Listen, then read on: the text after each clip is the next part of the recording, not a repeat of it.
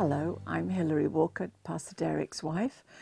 I wanted to share with you today about condemnation, the thief of our faith.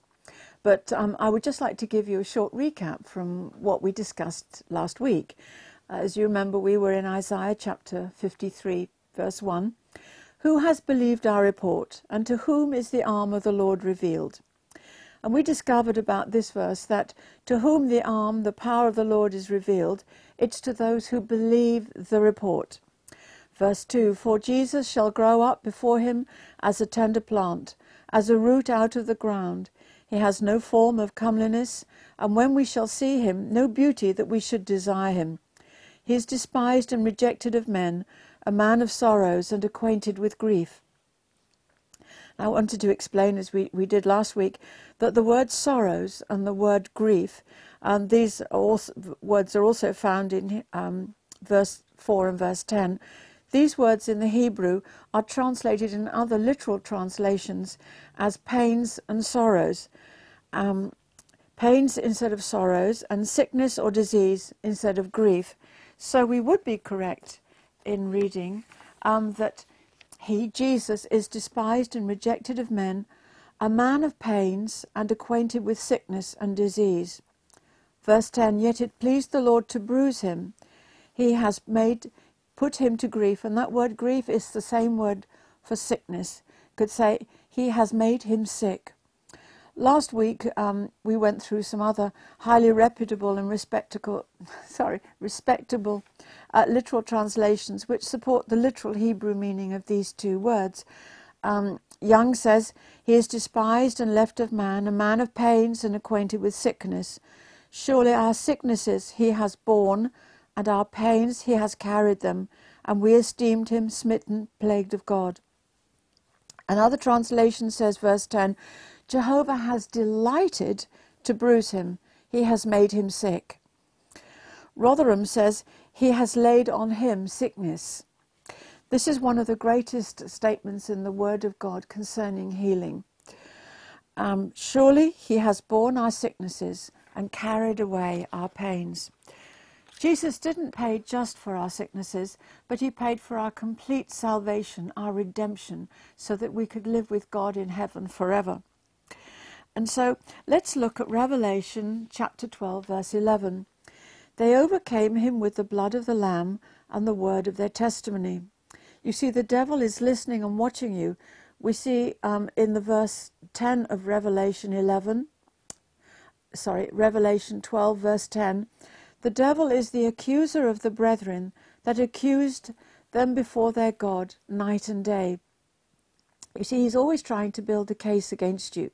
He's trying to get you to say things and do things that you will regret, so that he can concoct evidence against you and get a case that will hold up in the high court of heaven, so that he can move in on your life.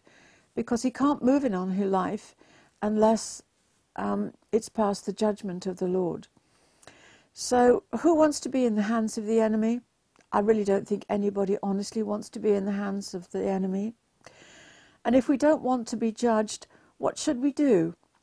We should judge ourselves, and then we won't be judged. The scripture says that if we judge ourselves, we will not be judged. Now, judging yourself, it's a broad expression really, and it has to do with several areas. But first of all, let's read 1 Corinthians 11, verses 29 to 32. This is at the beginning of the Lord's Supper, and in my Bible it says, examine yourself. Verse 29, for he who eats and drinks in an unworthy manner eats and drinks judgment to himself, not discerning the Lord's body. For this reason many are weak and sick among you, and many sleep. That means they die before their time, they die young. Because if we would judge ourselves, we would not be judged. Now, can you see the connection here between condemnation, judgment, and judging yourself? We often think that the devil is our biggest enemy, and he is our enemy, but he's not actually our biggest enemy. As I said, he's definitely our enemy. He's our adversary. He's definitely against us. And he's always trying to gain evidence against us because he wants to build a case against us and get us judged by God. And that's enough, I think, isn't it, to make us not like somebody? And so we know what he's up to. He's not your buddy. He is your enemy. But he's not the very worst enemy that you or I have. Do you know who your worst enemy is? Who your biggest challenge is? You may think it's your neighbor or your child or someone you work with, but actually the greatest challenge we have is with sin, which actually has to do with our own flesh. And actually there's not much the devil can do if we will walk in obedience to the God, if we will walk in faith, and we'll walk in love, and if we will go according to God's plan for our life. But we walk in sin, therefore we walk in condemnation, because we've got this feeling that things are not quite right, and then it's a heaviness on us, and we just add condemnation on top of condemnation if we will not take responsibility for the fact that we've sinned. We walk in disobedience, and all this is going to give the enemy the opening that he's wanted. He's looking for materials so that he can accuse us to God. He's building his case against us to God, and our flesh is the biggest enemy. And one of the biggest lies that the devil sells us is that we say, I can't help it. Oh, well, God loves me. It doesn't matter. But actually, it does. It does matter what we do. If the devil can get us to believe that lie, we are in really big trouble. Our mind is our mind. And contrary to some people's belief, we can think on what we want to think on. And our body is our body, and we can do what we want to do with it. Unless, of course, you've been taken into slavery. You see, the person we need to watch the most, actually, is the one that we see in the mirror. And the one that we need to hold the tightest grip on is the one that we dress in the morning. We need to take account of ourselves and judge ourselves, not make excuses. Not say, oh, well, I missed it. Oh, I couldn't help it. Oh, I was a naughty girl. Oh, I was a naughty boy. No, we need to confess sin as sin. We need to take account of ourselves and judge ourselves. We need to confess that we have sinned and that it's not the other person's fault. You see, our flesh is a bit like a naughty child. The more we yield to it, the more trouble we have from it. And the less we yield from it, the less trouble we have from it.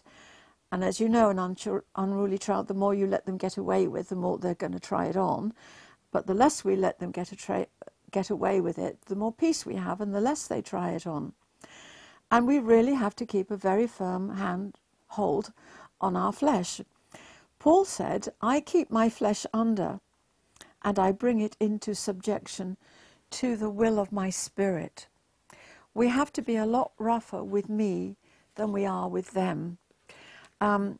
Sometimes we have to get ourselves by the ear and say, no, you are not doing that. Because, you know, addiction comes and people say they cannot help. But really, if they turn to God, if we turn to God and we cry out to his help, he will strengthen us to be able to say, no, I am not going to do that. And so we need to say to our flesh, no, you're not going to do this. Or if God has told us to do something, we say, no, I don't want to do it. We say, flesh, you are going to do this, and you are going to do this now.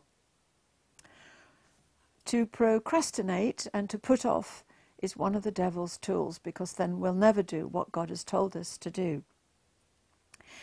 And we need to tell our mind, you are not thinking on that stuff. You know, when someone's upset you, when you think, oh, I can't, but you can, we can turn our mind on the Lord, on his word, and we tell our mind what we will think. You can, and I can. Why? Because of who lives in us. If Jesus doesn't live in us, then really maybe we don't have the strength. But we really do, because of the Holy Spirit who dwells in us through the Lord Jesus Christ. He is our strength. He is the one who enables us. And the reason I'm saying all of this is because one of the biggest hindrances to our faith is condemnation or sin consciousness. Condemnation is a horrible thing. And another way of saying condemnation is to say we have a sense of guilt, that sense of guilt the whole time. You feel guilty, feel embarrassed, feel ashamed, feel inferior. And if you feel like that, it's difficult for your faith to work. It limits it. And if your faith won't work, then you can't really walk in victory. And you see, the Word of God tells us that faith, our faith, is the victory that overcomes the world. 1 John, in the 3rd chapter, verse 20, it tells us, if our heart condemns us, God is greater than our heart, and he knows all things. God knows all things. And if we don't feel right, if we feel scratchy inside, then we need to know that God knows already. He knew before we knew. And we should run straight to him and deal with it quickly. God knows when we've sinned. By not confessing it doesn't mean to say we're able to hide it from him. John goes on to say in verse 21, Beloved, if our heart does not condemn us, then we have confidence towards God. And verse 22, and whatever we ask, we receive from him, because we keep his commandments and do those things that are pleasing in his sight. You see, whatever we ask, we receive from him. That's good. But how is it going to work? Verse 23 tells us, and this is his commandment, that we should believe on the name of his Son, Jesus Christ, and love one another, just as he gave us commandment. Simple. Believe and love. This sums up all the ordinances of the Old Testament. Walk in faith and walk in love. It's so easy to say it. It's so quick to say it. If we'll do that, we'll do well, because we're fulfilling all the requirements. It doesn't take much time, does it, to say that? But we know it's a full-time job for the rest of our lives, because we have the flesh and the devil will always, always try to tempt us. Every day, Satan will bring us amazing opportunities to doubt God, to be pessimistic, and to get depressed. Honestly, there's no such thing as being in faith for something and being depressed about it. If we're in faith about it, we have peace about it. Have you ever tempted to be depressed? Now, some people are more inclined to feel depressed than others, but those of you who have suffered from depression, my heart goes out to you, because yes, I know what it's like to be depressed. So what must we do? We feel helpless, that we can't do anything about it, but we can. We can resist that temptation. And instead of yielding, for me it would be like self-pity, be grateful. Be grateful that we can see. Be grateful we have a job if we're grumbling about going to job. Thank God we can walk there. Thank God we can hear. Thank God we have the family that we have. And thank God that we have God. Thank God for the Word of God. So instead of yielding to our doubt and unbelief and our pessimism, we must resist it by saying, I refuse to believe that. I believe the Word of God, and it's going to be all right. He's heard my prayer. We must be positive and expect it to turn out for good. We will have to do this every day, but it does get easier the more we do it. That is, if we really want victory. Oh, how you'll be tempted not to walk in love. You will be tempted, I will be tempted to be rude. We will be tempted to be selfish. We will be tempted to be ugly and mean and ungrateful. And we cannot treat people like dirt and walk in health. That's the truth. Some people think they can, that they can be street angels and treat their families like dirt. But you cannot. We cannot get away with anything. If we want to walk in health and healing, we must treat people well. You see, faith works by love. Does it help if I say that cars work by fuel? No fuel, no working of the car. No love, no faith working. You can make all the good confessions you like, but honestly, if you're treating people badly, it's a lot of hot air. And as I said, if we're street angels, lovely outside and terrible to our families, it's still not going to work. Faith works by love, and we must treat everybody well. We must esteem everybody worthy of politeness. This is one of the biggest causes of physical problems and failures, not treating other people well. That is, people who are not walking in love. Really, it does affect their health sooner or later. If you and I want to be full of the blessings that God has for us in this life, we must live right. We must live righteously according to the Word of God. In Isaiah chapter 1, verse 19, it says, "If you are willing and obedient, you shall eat the good of the land." And the other way is, if you are rebellious and hard-hearted, you're going to eat sour grapes, the judgment and the sword. We'll go to Psalm 40. There's a verse there, verse 8, that I want us to do as our confession every day. "I delight to do your will, O my God, and your law is written within my heart." You know, we may have to say this many times by faith. I used to confuse feelings and faith, like you feel like you're in faith. No. You can be in faith and absolutely not feel like you're in faith. You just say, this is the word of God. This is what I'm saying. Lord, this is what is on my heart. Whether my flesh is agreeing with it or not, I delight to do your will, O my God, and your law is written in my heart. God is so much smarter than us. Honestly, don't listen to your head. Don't listen to other people's opinions. Listen to God. God knows best. In our family, we used to say, oh, FKB, which meant Father knows best. But actually, our Heavenly Father does know best. And by the way, my earthly father usually did know best. We will be the happiest and the most fulfilled doing what God tells us to do, what the Lord tells us to do. Do you know, I wouldn't want to be doing anything other than this. I love it.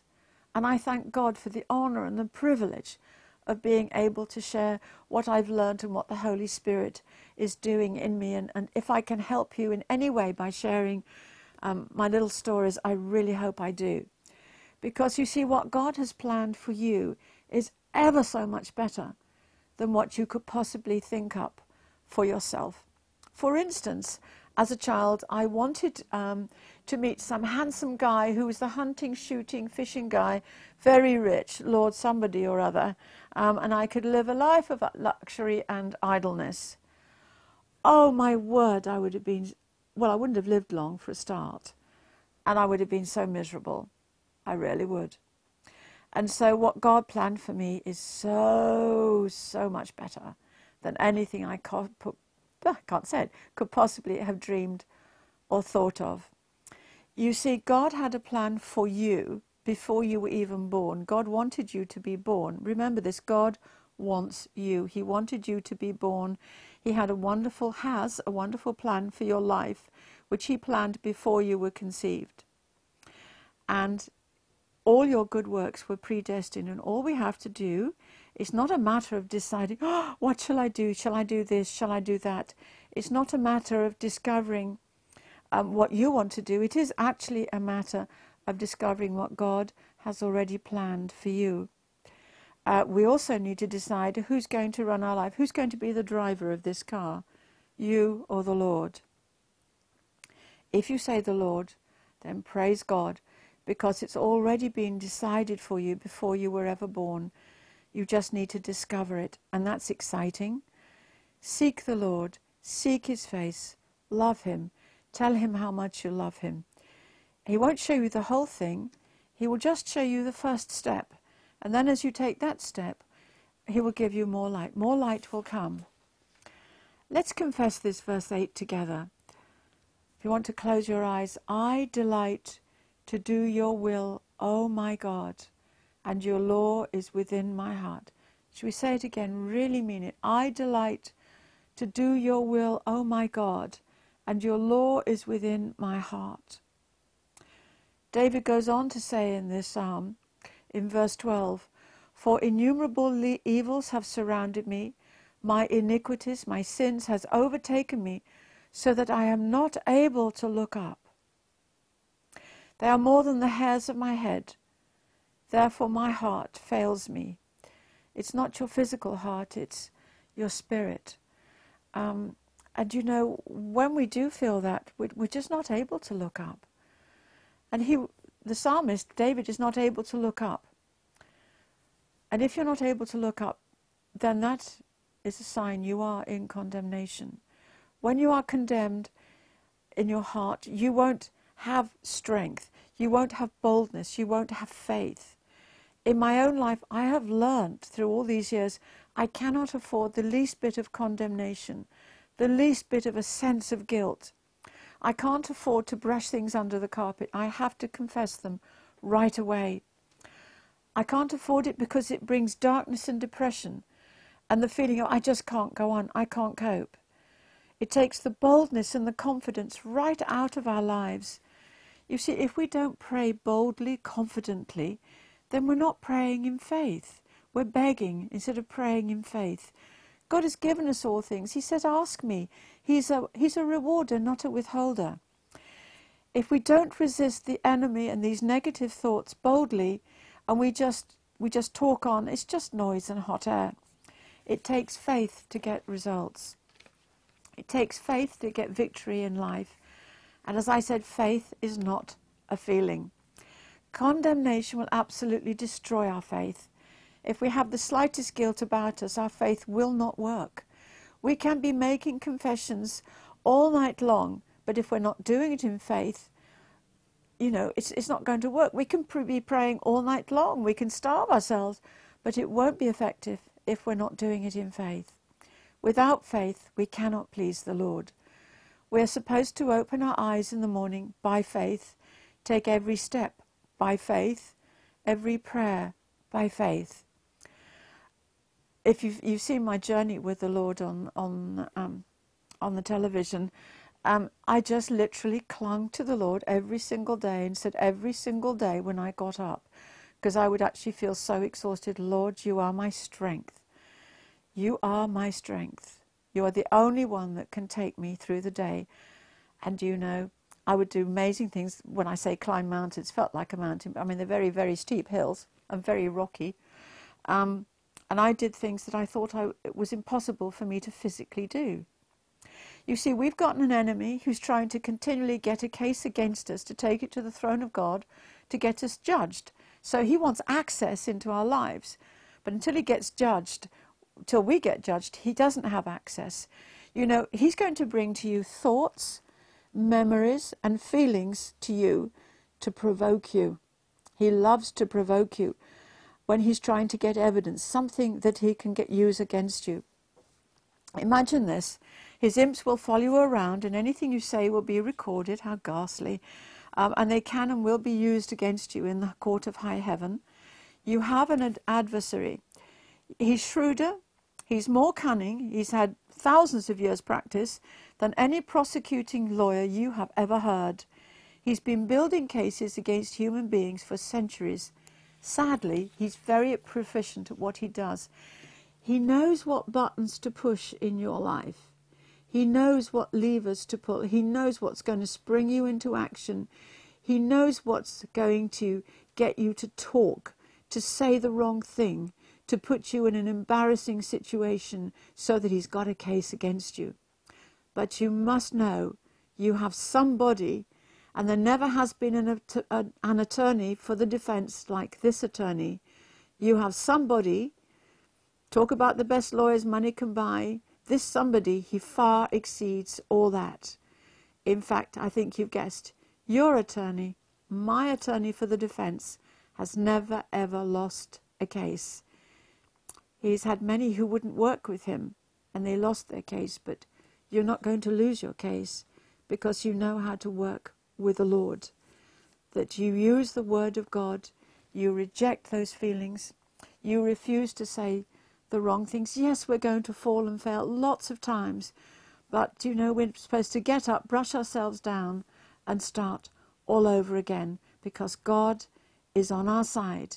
And in the court of law, you just say, I am innocent. If you have confessed your sin to God and people or the devil comes to accuse you, you just say, I'm innocent. I'm innocent. They'd say, oh, look at this videotape. And they'd show it. It's blank. Do you know why it's blank?